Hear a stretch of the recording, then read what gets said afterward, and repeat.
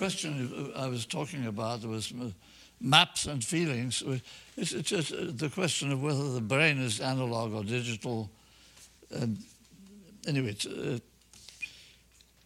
I'll give you a little bit of what I wrote. Brains use maps to process information. Information from the retina goes to several areas of the brain where the picture seen by the eye is converted into maps of various kinds. Information from sensory nerves in the skin goes to areas where the information is converted into maps of the body. The brain is full of maps, and a big part of the activity is transferring information from one map to another.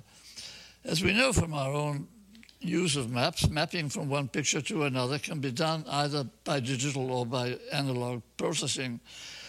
Because digital cameras are now cheap and film cameras are old-fashioned and rapidly becoming obsolete, many people assume that the pictures of that the process of mapping in the brain must be digital. But the brain has been evolving over millions of years and does not follow our ephemeral fashions. A map is in its essence an analog device, using a picture to represent another picture, and the imaging in the brain must be done by direct comparison of pictures rather than by translation of pictures into digital form. Introspection tells us our brains are spectacularly quick, transforming two tasks essential to our survival: recognition of images in space and recognition of patterns of sound in time. We recognize a human face or a snake in the grass in a fraction of a second. We recognize the sound of a voice or of a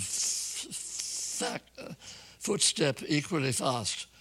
The process of recognition requires the comparison of a perceived image with an enormous database of remembered images.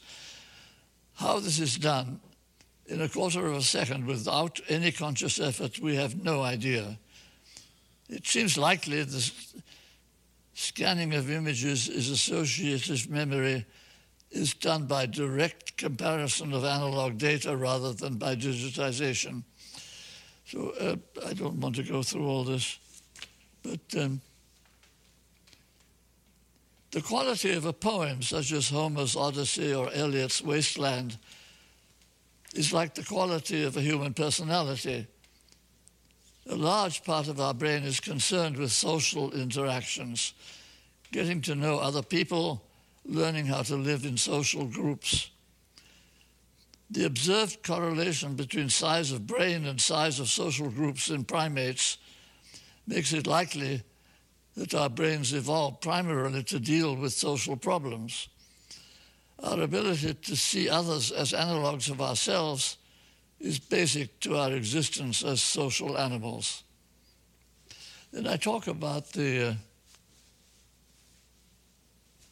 what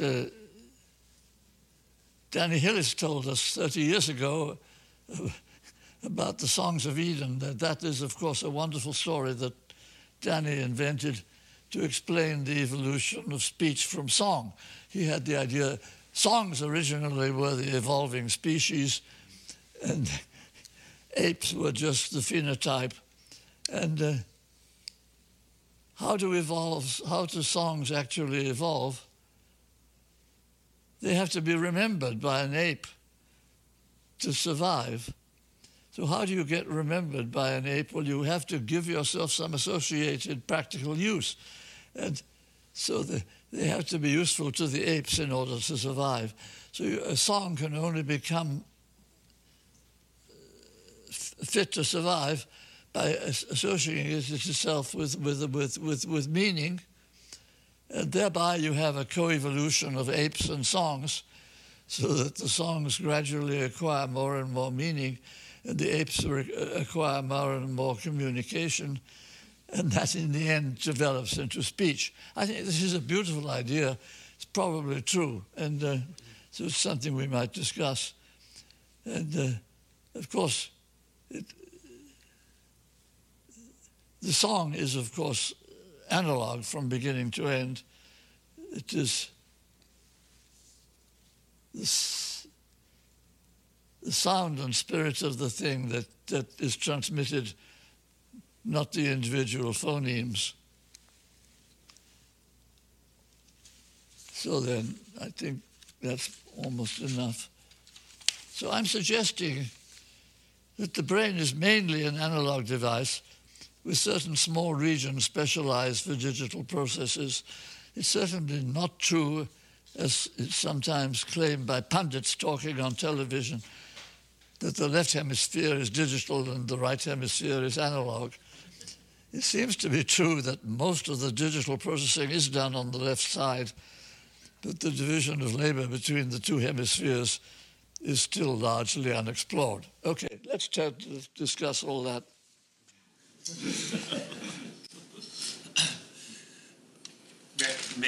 One of the interesting features in going back over the original Macy conferences on cybernetics is that this is a wonderful example of something that is now recurring, problems that showed up then, which were somewhat irrelevant for decades, largely because of what Rodney was saying, that, we adopted von Neumann architecture computers, and then Moore's law took off, and so we didn't have to bother with different ways of processing information.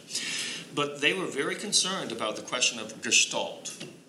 What does it mean? Why do brains, human beings get a gestalt, a sense of a whole from all these disconnected parts?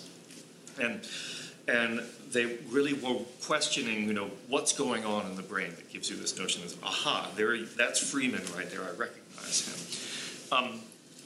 And now actually, and they also asked the question of whether artificial intelligences, whether computers could possess, could have a gestalt. And now, ever since, famous example of Google's deep neural networks learning to recognize kittens on the internet, at least they have a gestalt of a kitten. I mean, mind you, from a Bayesian perspective, the prior probability of a picture on the internet being a kitten is rather high. But I think it's actually, now I would say for the first time, it's pretty fair to say that we have artificial neural networks that possess a gestalt. And this is amazing because, as you know, it's like 70 years ago now that this question first came up. And up until now, I would have said probably computers didn't have this notion of image recognition programs didn't have this sense of like, aha, it's a kitten, but now they do. So it's a remarkable time. No, that's all true. I mean, this is what they call deep learning is, in fact, it's imitating this comparison of images by translating it into digital language. But still, it's not likely the brain is actually doing it that way. Not as digital. Well, I mean, one feature of neural nets digital. It's neural nets critically, in their current instantiation, critically depend on the fact that they have real number weights that can be kind of progressively improved by calculus-like methods. I mean, the question of whether there's a way to do this with purely digital, things where there isn't this sort of calculus-like progressive improvement is still an open question. Yes. No, certainly it's an open question. I'm just prejudiced. No, but in your sense, I don't even know whether, in your sense, a neural net with real number weights, is that analog or is that digital? That's digital, but it's a sort of it's a crude digital imitation of a natural process which was analog. Okay, but so to make it analog, you'd have to have a whole field, so to speak? Well, not just a matrix of weights. Just images sort of slide over each other somehow and match, but it's a much more error-tolerant system. So you're not asking for 12-digit accuracy. If an image looks like another image, then it's essentially remembered together with it. So associative memory is sort of the basis of the whole process, and that works with amazing smoothness that we don't understand. It's surprising how well these neural nets work. Yeah, so certainly at some level, I mean, there's non-firing neurons in the retina, which are clearly doing purely analog computation in every sense of the word. But I'm curious about if you have something like a Hopfield network, which is basically just sort of finding eigenvalues of a matrix by repeatedly feeding itself back into itself. Is an eigenvalue a digital? It's sort of a digital output of a completely analog system.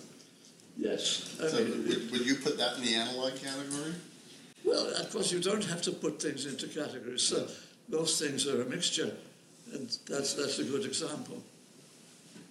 I mean, one of the things that confuses the conversation for me as an image theorist and a Gestalt historian is that we've made the machines interpolate and extrapolate from the digital to produce Gestalt interfaces for us, right? So it's a complicated conversation because all of the compression algorithms are tinkered to produce something that we will then complete.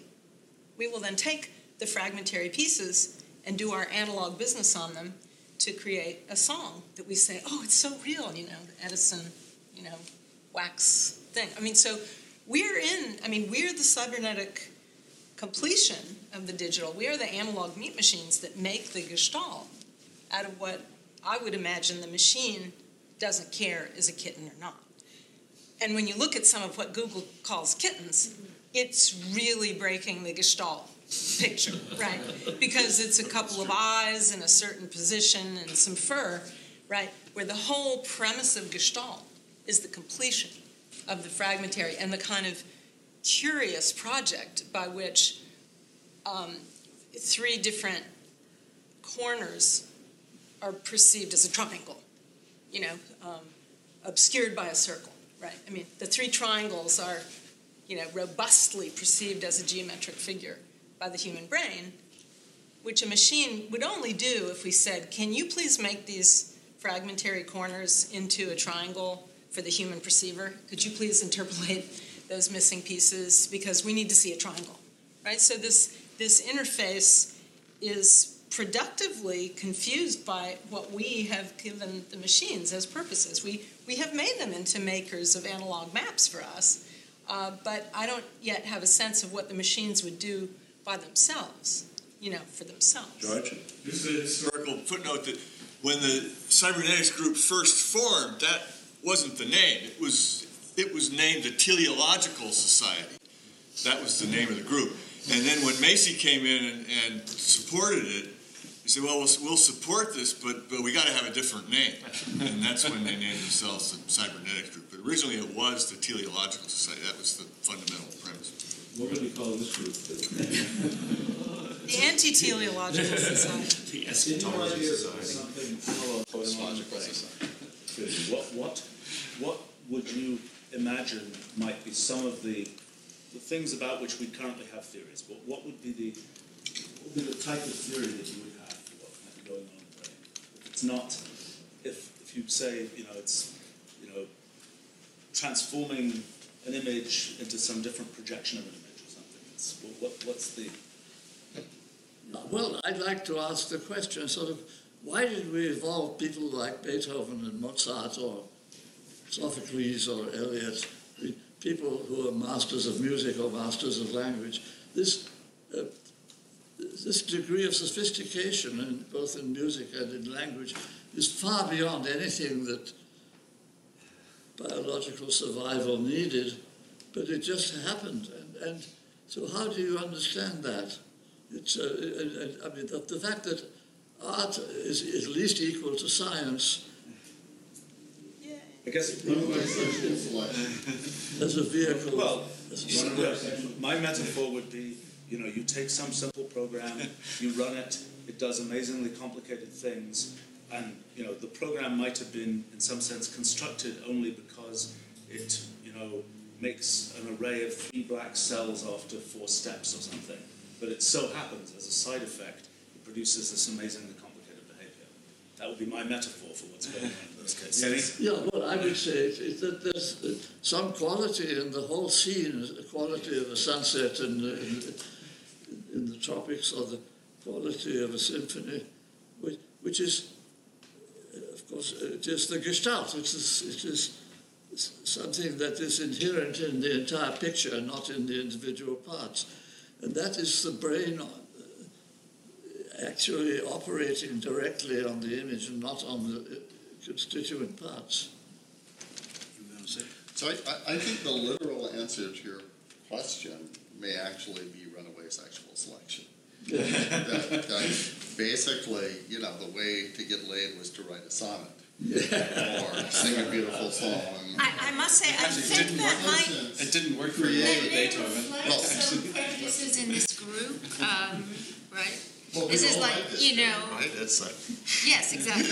I would just point that out. It's not obvious that that's generally artistic and scientific achievement has that. well, but the question is, why are we evolved to support artistic and scientific achievement? Here's an interesting possibility, which is something that I think has come out of the deep learning world in an interesting way, which is that a lot of times the way that you can actually make those systems work is by having these hallucinations where what the system is doing is generating a whole lot of possible outputs from some representation that aren't actually that aren't actually things that you perceive, for example, or aren't actually inputs to the system. And it's by actually having this process of, say, taking a generative model and then simulating a whole lot of outcomes that you aren't actually seeing, or things that you're not actually detecting. That's a really crucial step in making the things work. And then having another system that looks at the relationship between the generative model and the outputs and uses that relationship to the hallucinated outputs, to the things that never actually existed except that you generated them, and then tries to make sense out of that. That turns out to be really important computationally. And I think it's at least interestingly analogous to things like pretend play in children, for example, which is, you don't need to have Einsteins and Beethovens to have examples of people creating things that are non-real, that look as if there's no particular what's the evolutionary advantage to having an imaginary friend or a crazy pretend world. And that's not something that you need to depend on experts for. That's something that seems to be a universal characteristic of childhood. So, that's another Just So story, but it does seem to me interesting that that's one of the things that's come out of the actual computational practice. but I think the notion that sexual selection causes you to explore the most complex expressions of those, to demonstrate that the complexity is working, plays out not just with intelligence, but it plays out with morphogenesis and so on. So there are all kinds of examples in low-level animal behavior or forms of flowers, things like that, where that process of feedback on sexual selection tends to select for sort of complexity and beauty because that's sort of hard to do. And so therefore it sort of shows it's all working. If Chomsky were here, he would say, well, look, human beings have universal human language, which we gifted to computers, by the way.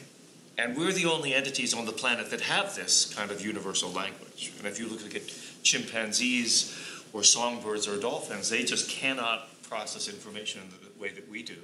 And one of the features of universal human language is this open-endedness that allows you the potential to construct any possible set of ideas or to compute anything in the case of computers. And so the sonnets and Mozart's symphonies, that's just, once you give people that's what you got to expect to happen sooner or later. I have a different observation, which is that culture is a very unique human product. I'm sure you can argue that bowerbirds have culture and so on. So let's just put that to the side. But we have produced these externalities partly to evolve ourselves. That's part of the magic, that you make this thing called art, then you gather people around it to interpret it. They make a certain meaning, which then changes them for the future, changes their offspring, changes their survivability, right? So, this is part of the operation that fascinates me. Not everybody who listens to Beethoven goes off to have sex with Beethoven, right? So what else is going on with art?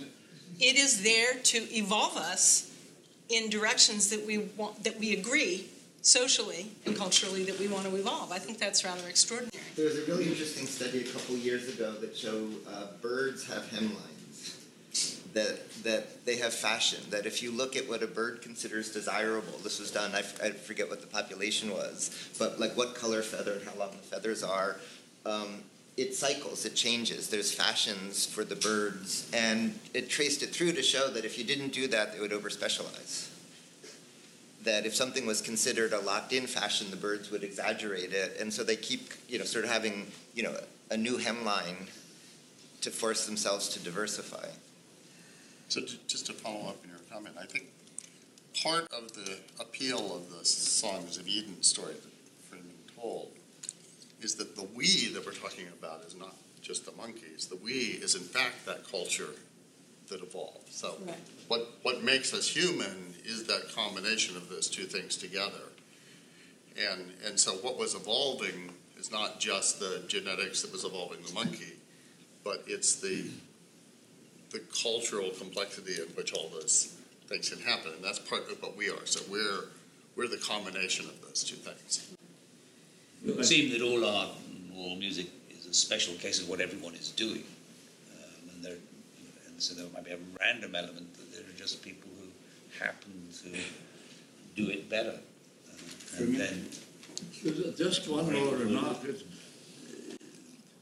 If you bring in quantum mechanics, of course, both digital and analog computers may be classical or they may be quantum, but if you bring in quantum mechanics, it makes an additional strong advantage to the analog way of working, because quantum mechanics has this quality of coherence that it gives you the parts of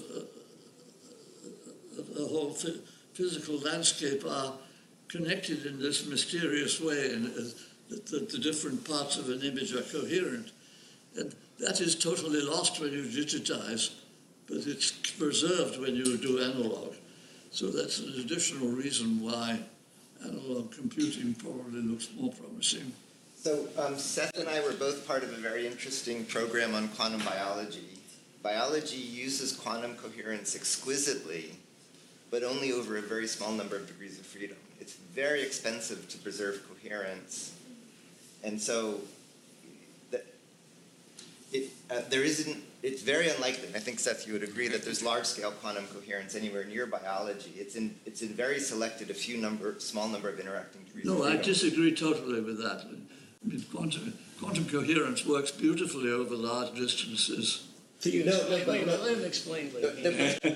over large distances, but it's a question of degrees of freedom and thermalization. What are the examples, actually, in biology? What are the known examples? Yeah, so photosystem 1, a PS1 that... If you just look out the window, all these green leaves right here, that's all LHC2, which is the primary photosystem for plants. And it uses quantum coherence in a very sophisticated fashion to increase the efficiency of exotonic transport. And then one of the really interesting ones it's amazing. It would be 1/10 as efficient if it weren't for this quantum coherence. One other interesting one is sensing magnetic fields. There's spin-dependent chemistry in how you perceive magnetic fields. But again, you can do long distance, maintaining quantum coherence with lots of degrees of freedom against a heat bath is really, really hard. That's a challenge in quantum computing. It ends up being isolated in small numbers of degrees of freedom. You carefully protect the coherence. The physics makes it very unlikely there's large-scale quantum coherence. Well, that's not entirely true because, if you look at light from a distant star, right, and you have a big enough telescope, then you can exhibit coherence in this light. This is the Hamburg-Brown twist effect, right, which is what allows you to build large baseline telescopes. Yeah, so but that's a situation where it's light that's traveled, and it could have traveled for millions of years. And there's no interaction. It's just the phase fronts are there's lateral coherence. It didn't get decohered along the way. And there isn't longitudinal coherence. In that case, it's lateral coherence. It's still quantum. Freeman, I'm curious about how you get this your model of the analog and the gestalt going without quantum computation. Because if we assume it's all classical physics and classical computation, then presumably it breaks down into local mechanistic parts. So how do we? So if I operate on an image, just via classical mechanisms, it's presumably going to have to work by, at some level, operating on the parts of the image. And aren't you then going to come back and say, well, that's not what I needed. I needed something holistic that operated on the whole image at once. And one could at least smell a way of trying to do that with quantum mechanics. But how could one possibly do that without quantum mechanics? Well, that's of course, it's just one of the big mysteries. We have no idea how all that works. If the brain does it via local mechanisms of neurons, would that count, or would that still be breaking it down into parts? Well, I don't know what a neuron is, and nor does anybody else. A neuron is a very, very clever device.